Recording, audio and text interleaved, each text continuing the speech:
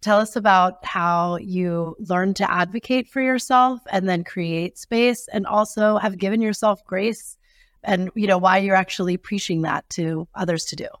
When I hit college, this one course that weeds people out was organic chemistry. And our professor was very misogynistic, and it was hard, but we talked to him, and two of my girlfriends were like, we're going to change the way this is done. And so through our advocacy with him, with the department, eventually the exams were fair, because they never were. It was somebody who had their back turned to the classroom and you had no idea what he was talking about.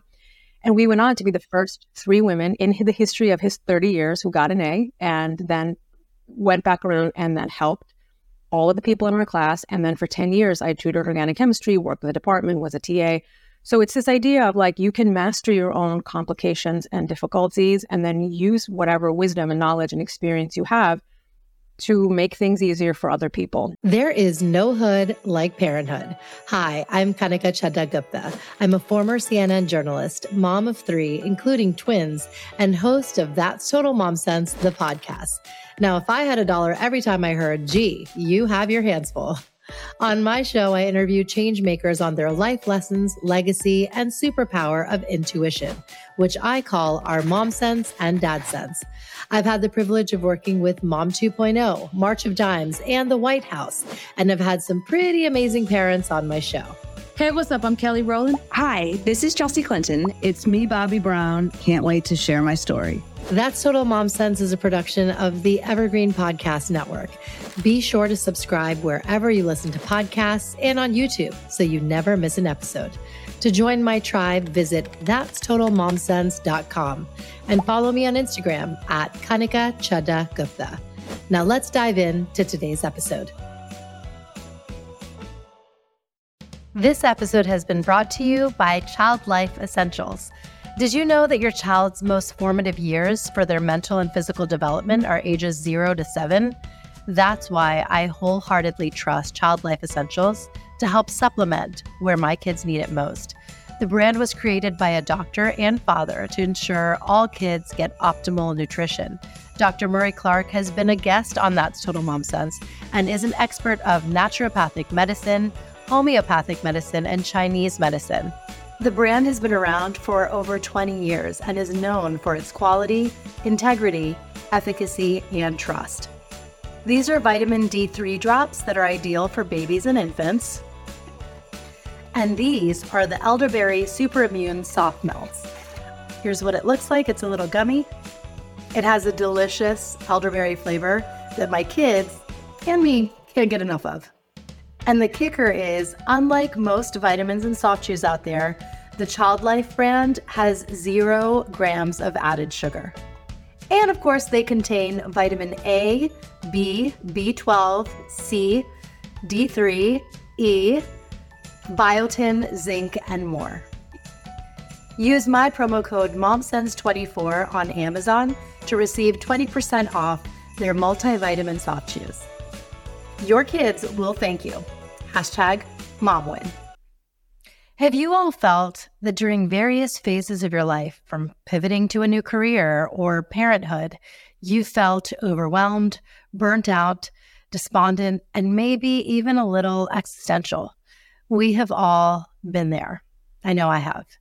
Thankfully, there's a practice we can rely on to pull ourselves out of a rut, and more importantly, hone in to make this our way of life.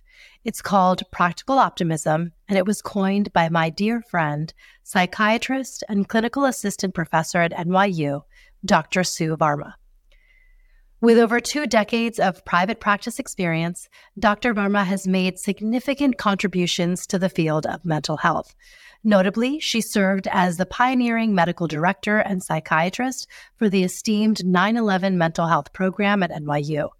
Her accomplishments have been recognized by the American Psychiatric Association, where she was honored as a Distinguished Fellow, the highest honor bestowed upon its members.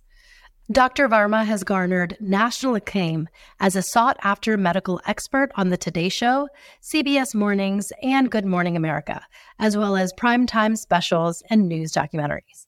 She's been awarded 2 ShareCare Emmy Awards and the Ivan Goldberg Award for Outstanding Service and a mayoral proclamation. She's been recognized as the world's top 5 leading health experts by Global Citizen for her contributions during the pandemic.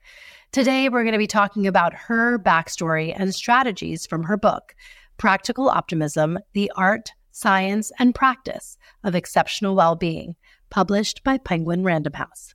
Dr. Varma, Sue, thank you so much for joining us on That's Total Mom Sense. Thank you so much for having me. Such a pleasure. Thank you. Of course. Okay, I want to tell the audience a little bit about how we met. It was when you were speaking on a panel at the Asia Society. It was South Asian Trailblazers, and our common friend Anu Sehgal, founder of the Culture Tree, put it together, and we just hit it off. And I realized, like, in adulthood, when you have a fast friendship like that, it just feels like home. And we went from talking in Ubers to the Diwali parties to my favorite on the New Jersey PATH train, where we were just like two girlfriends gabbing about life, which is just amazing. Love it. Love it. I feel the same way. And I am so in awe and admiration of everything you do and all the hats that you wear and how you're just so good with people and also so genuine and accomplished. So thank you for being you. Oh, thank you. Let's start with your parents and who they were and how they raised you. Yes. So, I have to say, so much of my interest in psychiatry and mental health came from this early environment, which is kind of unique in a South Asian family to be so interested in mental health. My father is a child psychiatrist, and he was one of the first trained child psychiatrists in Northern India. He had come to the States to do residency and fellowship, and then had heard about this pioneering work that was being done in New Delhi of integrating child mental health, school social work, and children with disabilities into mainstream classrooms. So he was very much about giving back. He would go back and forth between New York and New Delhi and loved this project and wanted to get involved in this school that this woman had started when she was 16. She was one of those savants who had done like 4 bachelors by the time she was 18, became principal of the school at 20, and 2 of the first 3 prime ministers were involved, and it was being used as a model. And she had a school in India for how to integrate children who have problems, learning problems, into the fold and to treat them like everybody else. They met, they fell in love, they got married, and then the school expanded to 1,000 students. They continued their work together, and then my dad had to come back to resume his job in the United States. So that's how I came along a few years down the line. And my mom came and continued her PhD and other studies and just was a lifelong learner. And people would come up to me and say in the grocery store, your dad, your parents changed my life. So my father was involved with folks who were recovering from addiction. And they were like, from a combination of depression and substance use, like we kind of totally fell off the wagon. And because of your dad, I now have a job and I have a family. And our living room was always filled with people who were looking for help, both South Asian and not. But definitely this was very unique because people, even now in the South Asian community, don't seek help. Yeah. And then my mom went to go work for the New York Board of Ed and fought for kids, immigrant children, to have rights in schools, to be able to get tested in their own language. So I just saw how much dedication and love that they had to the community. I was so inspired by it, would go to all their meetings as a kid. And I knew that I was definitely interested in science, but I also loved people and how you can affect change in people's lives. So that's kind of the beginnings of how this career started for me. Wow, that's incredible. And I feel like a true marker of success is your legacy. And your parents must be beyond proud to have the daughter that they have in you. Thank you. Thank you so much. I really appreciate that. Like, so much of the cultural upbringing, I want to say, is mostly positive. And then there's always things about culture that, whether it's how we interpret it or how it was imposed on us, can also create blind spots. So I'm the first to say that, so much of this was so helpful, but at the same time, it didn't necessarily create room for us to seek our own treatment. As funny as that may sound, somebody may say, well, you came from a family of people who were in mental health. But another thing that came from my family was this idea that, like, of course you're strong enough to be able to do, 100 things. And I was working 100 hours a week. And I talk about this in my book, Practical Optimism, about how I had to go through my own journey and my own hiccups and stumbling blocks to really be the person that I am today. So it was like all this wonderful, great stuff happened, but it didn't prepare me for what do you do when you, someone who's always caregiving to other people, who's like a model of foundation of strength in the society, what happens when you have your own problems? Yes, 100%. And I do want to get into that. You know, you are everywhere. You're helping your patients. You're teaching a college course. You're on daytime TV. You wrote a book. You know, you have a family. So you have a ton on your plate, and you always have. You've been this overachiever. Tell us about how you learned to advocate for yourself and then create space, and also have given yourself grace, and, you know, why you're actually preaching that to others to do. One of the things I talk about is like to not let your own, either your own self-limiting beliefs or other people's, prevent you from doing what you feel very strongly and passionate about. So I knew that, you know, from an early age that felt very called to do the work that I do right now. And I didn't expect there to be any stumbling blocks because I'd always done, you know, well in school, well in the sciences. And then when I hit college, this one course that's notorious for, they call it the weeder, what weeds people out, was organic chemistry. And our professor, male professor, said, women just don't have the visual spatial reasoning to understand organic chemistry. And people were known to fail. And then this prevented you from reaching your goal of becoming a doctor if you failed this class or didn't do well in it. And he's like, we had a class of 600 people. He's like, no women in 30 years in my class has ever gotten an A. And I was like, but, you know, I need an A because I want to go to med school, because this is my dream, because I need to help people. I'm very, very, very called. This is not a career. This is a mission. The first exam came and I think we all got, you know, I don't know, a 50. And I was like, I've never gotten a 50 in my life. And somehow maybe a 50 was on the curve. Maybe it could have been a good grade. I don't know. But I went in and I was like, this is not going to work. And he was very misogynistic and it was hard, but we talked to him, and two of my girlfriends were like, we're going to change the way this is done. And so through our advocacy with him, with the department, eventually the exams were fair, because they never were. It was somebody who had their back turned to the classroom and you had no idea what he was talking about. And we went on to be the first 3 women in the history of his 30 years who got an A, and then went back around and then helped all of the people in our class. And then for 10 years, I tutored organic chemistry, worked with the department, was a TA. So it's this idea of like, you can master your own complications and difficulties, and then use whatever wisdom and knowledge and experience you have to make things easier for other people. And that's what I'm doing in the last 20 years as a psychiatrist, and, you know, working with trauma survivors. And from my own experiences and setbacks is, what have I learned on both sides of the couch? And then I spent the last 5 years doing intense research for this book. Hundreds, thousands of hours were spent digging into every kind of journal across all medical fields and finance and anything, economy, so that I could put the best science, best practices, so that other people don't have to struggle unnecessarily. Like, none of us is going to get out of this life without grief, loss, disappointment. But what we can learn are tools and a skill set so that we can manage it most effectively, because problems will hit all of us. And then how do we thrive, not just survive? And that was the second part of my career, was helping people not just go as a doctor, not just go from dysfunctional to functional, but from functional to optimal. Well, how do you help yourself? Because you are an overachiever and you're successful at it. How do you create, you know, I guess, this skill set for yourself? Yes.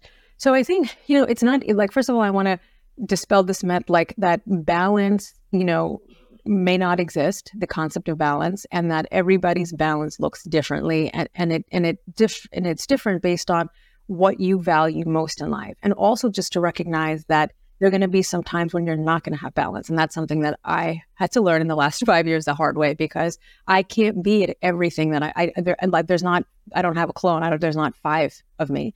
But for me, something that I do for myself, for my patients, have seen in my family, and we've talked about this, is 4 non-negotiable habits a day. And, you know, for me, they're the 4 M's of mental health. I had to come up with a 59-second protocol on how to help people. During COVID, there was a April 2020 global pandemic relief that was hosted by the United Nations, Lady Gaga, all 3 late night hosts, and they had like Oprah and Elton John and Rolling Stones. And then they called me and I was like, okay, good. I'm glad to hear about this program. I'll be watching. They're like, no, we want you to be in it. And then they're like, we want you to give hope and how to help people. And And so I was like, great, I have like, what, an hour? They're like, no, you have a minute. And so I was like, how do I give people tangible tips? And like then, so I looked at like, what am I doing in my life that has kept me afloat in the most challenging of times? And those days I was homeschooling my kids and there was 15-minute morning meetings. So literally I was teaching them, because that's all we had, two children, full day's worth. They were very young, couldn't entertain themselves, seeing patients and doing countless nonstop media stuff about mental health, because the world was mentally, emotionally collapsing, not just physically. Yes. These 4 non-negotiable habits are movement, mindfulness, mastery, and meaningful engagement. So carve out 10 to 15 minutes. They're non-negotiable. If some days I can't see a friend, I'm going to call them on my way to wherever. Me and you had a lovely conversation when I was like watching my kids at sports the other day. So it's like you fit in whenever you can. Yeah. If I can't get to the gym and I try to do 3 or 4 sessions of strength training, I will walk, to wherever I have to go instead of taking the subway. So naturally building in social snacking, these meaningful connections can come from the grocery store clerk one day. It can be your barista. Looking for opportunities to make eye contact, to smile, to have the social chit chat. Like we're in such a rush to get places. Everything is so easy and convenient online that we miss these natural built-in layers of social support.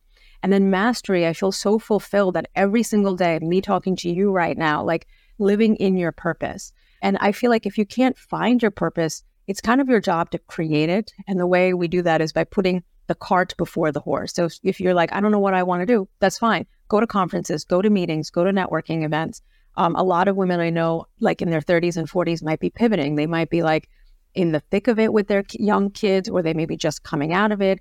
And they're like, I want to do something for me that's meaningful, that allows me to give back, listening to podcasts. Like, there's so many things and resources. Networking on Instagram, I've met so many amazing people through that.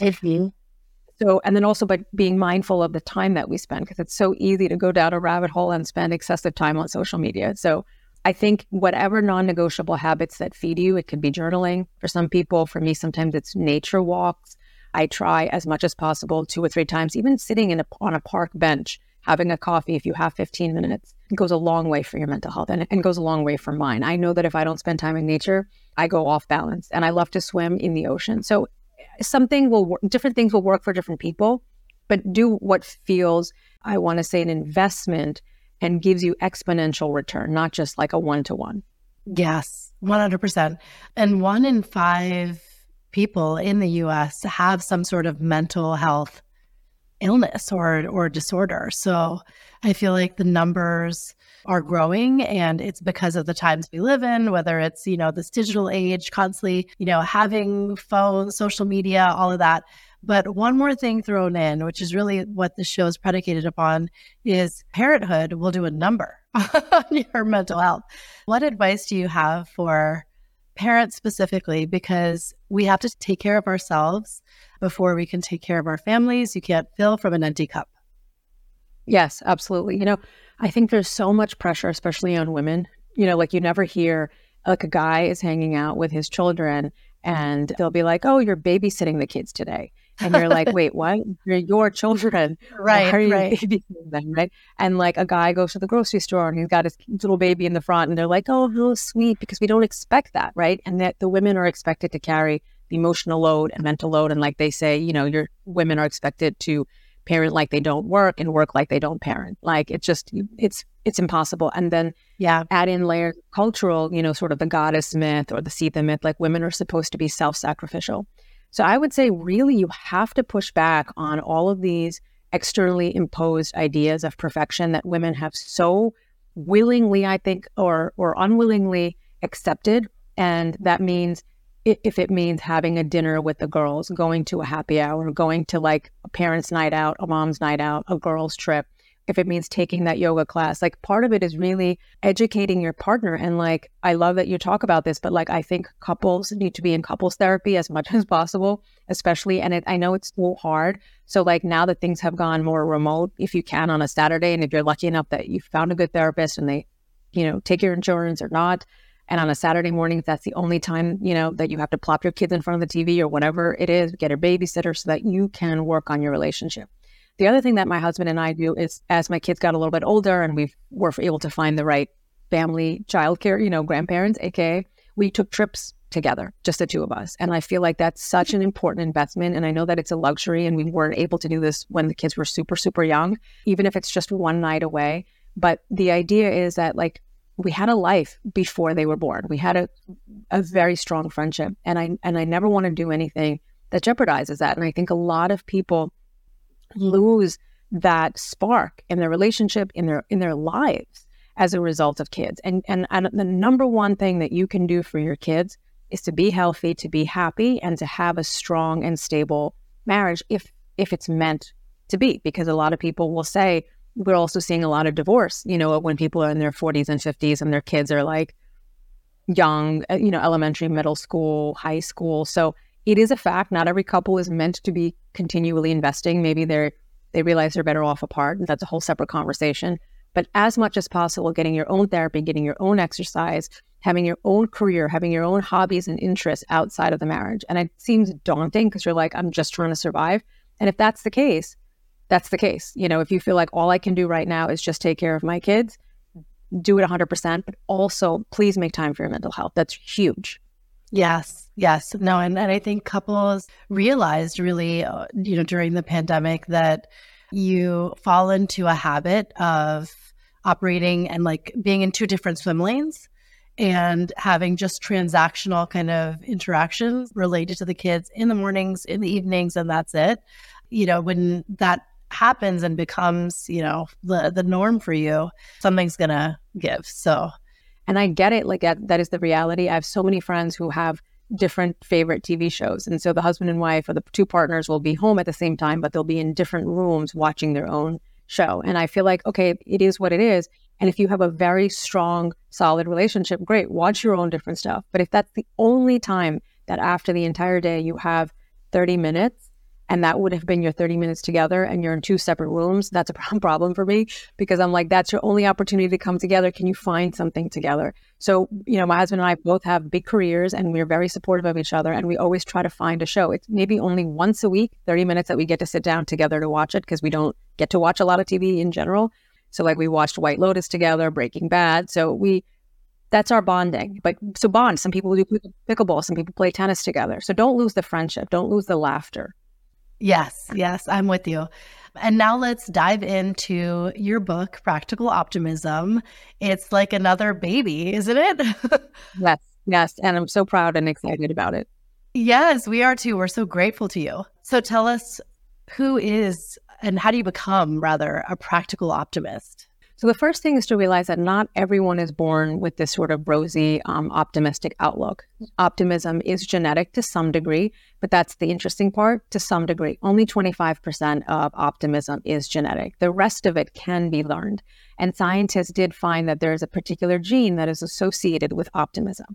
However, the beauty is that even though there is a gene associated with it, so that if you have this particular gene, you're more likely to have a positive outlook, what they found is that optimism is far more than a positive outlook. And that's why I got really excited, because optimism is also a skill set of being proactive, of being pro-social, of reaching out, of advocating, of seeking support, coping mechanisms. And all of that can be learned. And so much of that was work that I was already doing with my patients.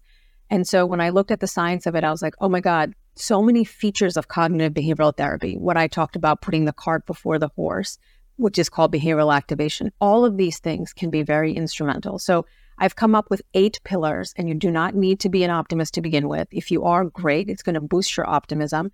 And if you're not, you can start by having a certain philosophy and a mindset. And just to know that this is a book that's going to be by your nightstand. You're going to come to it for years. Use it as a guide, as a reference, as a friend in your journey in life. Yes. Yeah. Let's go through high level what these pillars are, and then we'll dive into a few. Yes. So purpose is the first one, and they don't have to be in any particular order, but if you look at it, it kind of makes sense, and it's an arc. It starts by having intention in life. Your purpose can be P with a capital P of what do you want to do, and it can be a small p. What do I want to do in this situation? What is my goal? What is my intention in this relationship and in this project? And I talk about the importance of tying your passion to your purpose by giving back. And we know that children who volunteer like to help younger kids than them. So adolescents that help younger kids end up having less inflammation in the body, having less cardiac disease as they grow up. Wow. People who volunteer 2 hours a week for another person's benefit, live longer. So there's a million reasons why you should invest in having purpose. And even if you don't know what your purpose is, exercising can boost your sense of purpose. Meditating can boost your sense of purpose. So if you feel lost, get out of the house, go for a walk, pick up some weights. You will feel rejuvenated. You will feel as if you matter in the world. And that's a really important part of purpose is, do I matter? Do I have impact? Am I making contribution? So I have a quiz in the beginning of the book. And for people who have pre-ordered it, or you get that quiz, it's 40 questions and it asks you 5 questions per pillar so that you can figure out, are you a practical optimist? And if not, here's what you can do. And I also want to tell people that this is not going to replace therapy. So if you find that take some of these questions, you're like, no, then maybe there's an underlying depression. Maybe there's an underlying anxiety. And so the beauty of being a psychiatrist and who works with patients, and some of them in the darkest of times, my first job was I was a medical director of the 9/11 mental health program at NYU. And I work with trauma survivors, and I've figured out what works, learning from people who went through extreme stress and still came out, thriving on the other end. So yes. Purpose then sets an intention, because the last P, the 8th P, is practicing healthy habits. And it helps you having intention to then executing on the habits. And the P's in between are problem solving, processing your emotions, learning to sit with them, anger, guilt, shame, what to do with that, fear, sadness, grief. And it gives you steps on how to identify your emotions. I call them name it, claim it, tame it, and reframe it. And I give you steps on identifying where in the body you feel it and then what to do about it. How can you change your mindset? So it took me 5 years to do the research. So I would say get the book, because there's no way I can explain all of these P's in 5 minutes, but I can tell you that it has made a massive impact in my life, in all the patients I work with. And if I were to tell you what is my secret in terms of juggling, 50 different things and still being alive and smiling and talking to you today, it is practical optimism, because it has taught me to persevere, to not give up, to not get invested in the naysayers and the haters, and because there will always be that, and to not take rejection personally, to pivot, to pause, not stop. It teaches you how to be present. And I'm not saying, I still very much consider myself a work in progress, in the sense that I'm human and I'm going to have things pulling me, and they're going to be competing things. And I talk about the idea of competing agendas, where okay, let's say you're invited to give a talk, but then your kids also need you at the same time. Your friend is getting married. There's always going to be times when we're pulled, and it's so hard. So the book also teaches you how to have communication, something I see often in my practice working with women in their 20s and 30s. They're like, everyone I know is getting married, and they're having such expensive weddings and bachelorette parties and bridal showers. And I'm spending $2,000 on a wedding times 10 friends. I'm using all my PTO time. So it teaches you how to have boundaries, how to maintain relationships. So almost any problem that you can imagine, you can put it through the 8 Ps and be like, all right, Sue, what would I do? How would I handle this? And then sort of step by step, it teaches you. And there's a whole chapter on problem solving, a punch list. If I'm trying to pivot in a career, what are, 10 things, what are 20 things I would ask myself to get through it? And then my favorite chapter is people. And it's all about people and relationships and emotional attunement and getting to the heart of matter with people. So I don't know. So much to say. Yeah, it's brilliant. It's so brilliant. And I think that, at every kind of juncture of our life, you could put it through this filtration, like you said, and there's a way through it. Yeah. You don't have to have a fatalistic victim mentality. In fact, when you are a practical optimist, you can get through anything.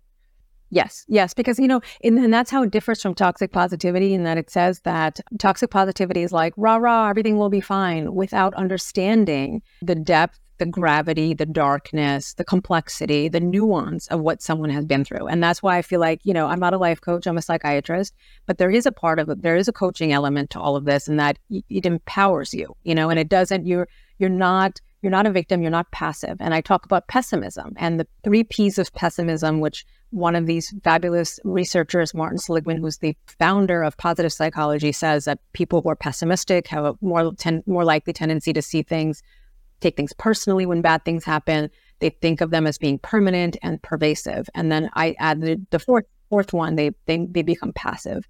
And so this book talks about how to not go down that route. We all have people in our lives who are that, how to sort of boost their agency, and if I were to say, what is the essence of this book? It's that we recognizing that hope is both a noun and a verb, that there is an actionable component to hope and to optimism, and that you will live your best life if you're able to use it as a practice, like a yoga practice, learning a new language, things like that. Could I ask you quickly what your mom sense moment was? A moment where you trusted your built-in sixth sense and intuition? I have to say maybe when my first baby was born and I had no idea what to do with a newborn, I was like, oh my God, because I was always the youngest in both sides of my family and never really had to take care of a life.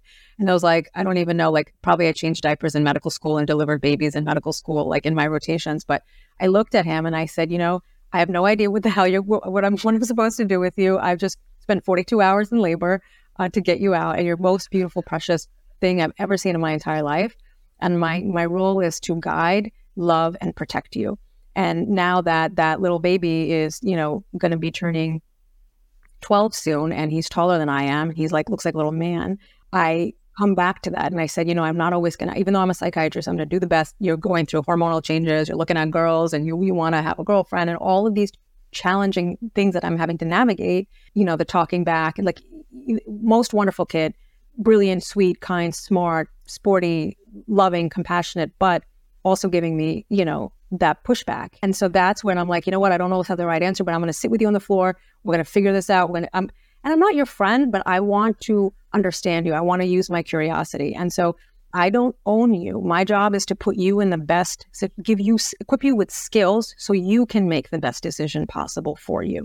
So taking a little bit of that authoritative stance back and having more curiosity and love and thinking of myself as a guide more than like the owner of this child. Yes. And lastly, where can we find you and your book?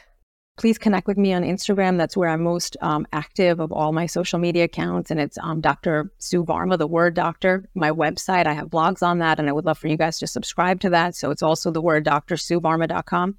And then the book is anywhere books are sold. So can't wait for you all to read it. And it's coming out in many languages, which is kind of unusual for a debut author. So I'm very excited that it will be out there in the world in different countries. Yes. Thank you so much. Congratulations. So proud of you.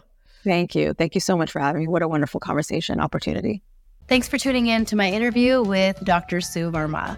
I think we all need to have a resource to help our mental health, and this is really the best in class. I loved the book, Sue. Congratulations. And I'm excited for the audience members to learn more about it and take the quiz to find out whether they're a practical optimist or not and how they can become one. I'd like to gift a copy to someone who left a review, and I'll read it now. It was on Apple, and it was bride-to-be 0914. And she writes, it's the deep mom friend talk. These conversations feel like heartfelt, honest coffee talk with a smart friend who knows just what to ask and how to ask it. Kanika traverses profoundly big topics while still keeping things fun and light. Oh my goodness, thank you so much for writing in. Be sure to email me at thatstotalmomsense@gmail.com with your address, and you'll be receiving your very own copy of Practical Optimism. I'm sure you're going to enjoy it.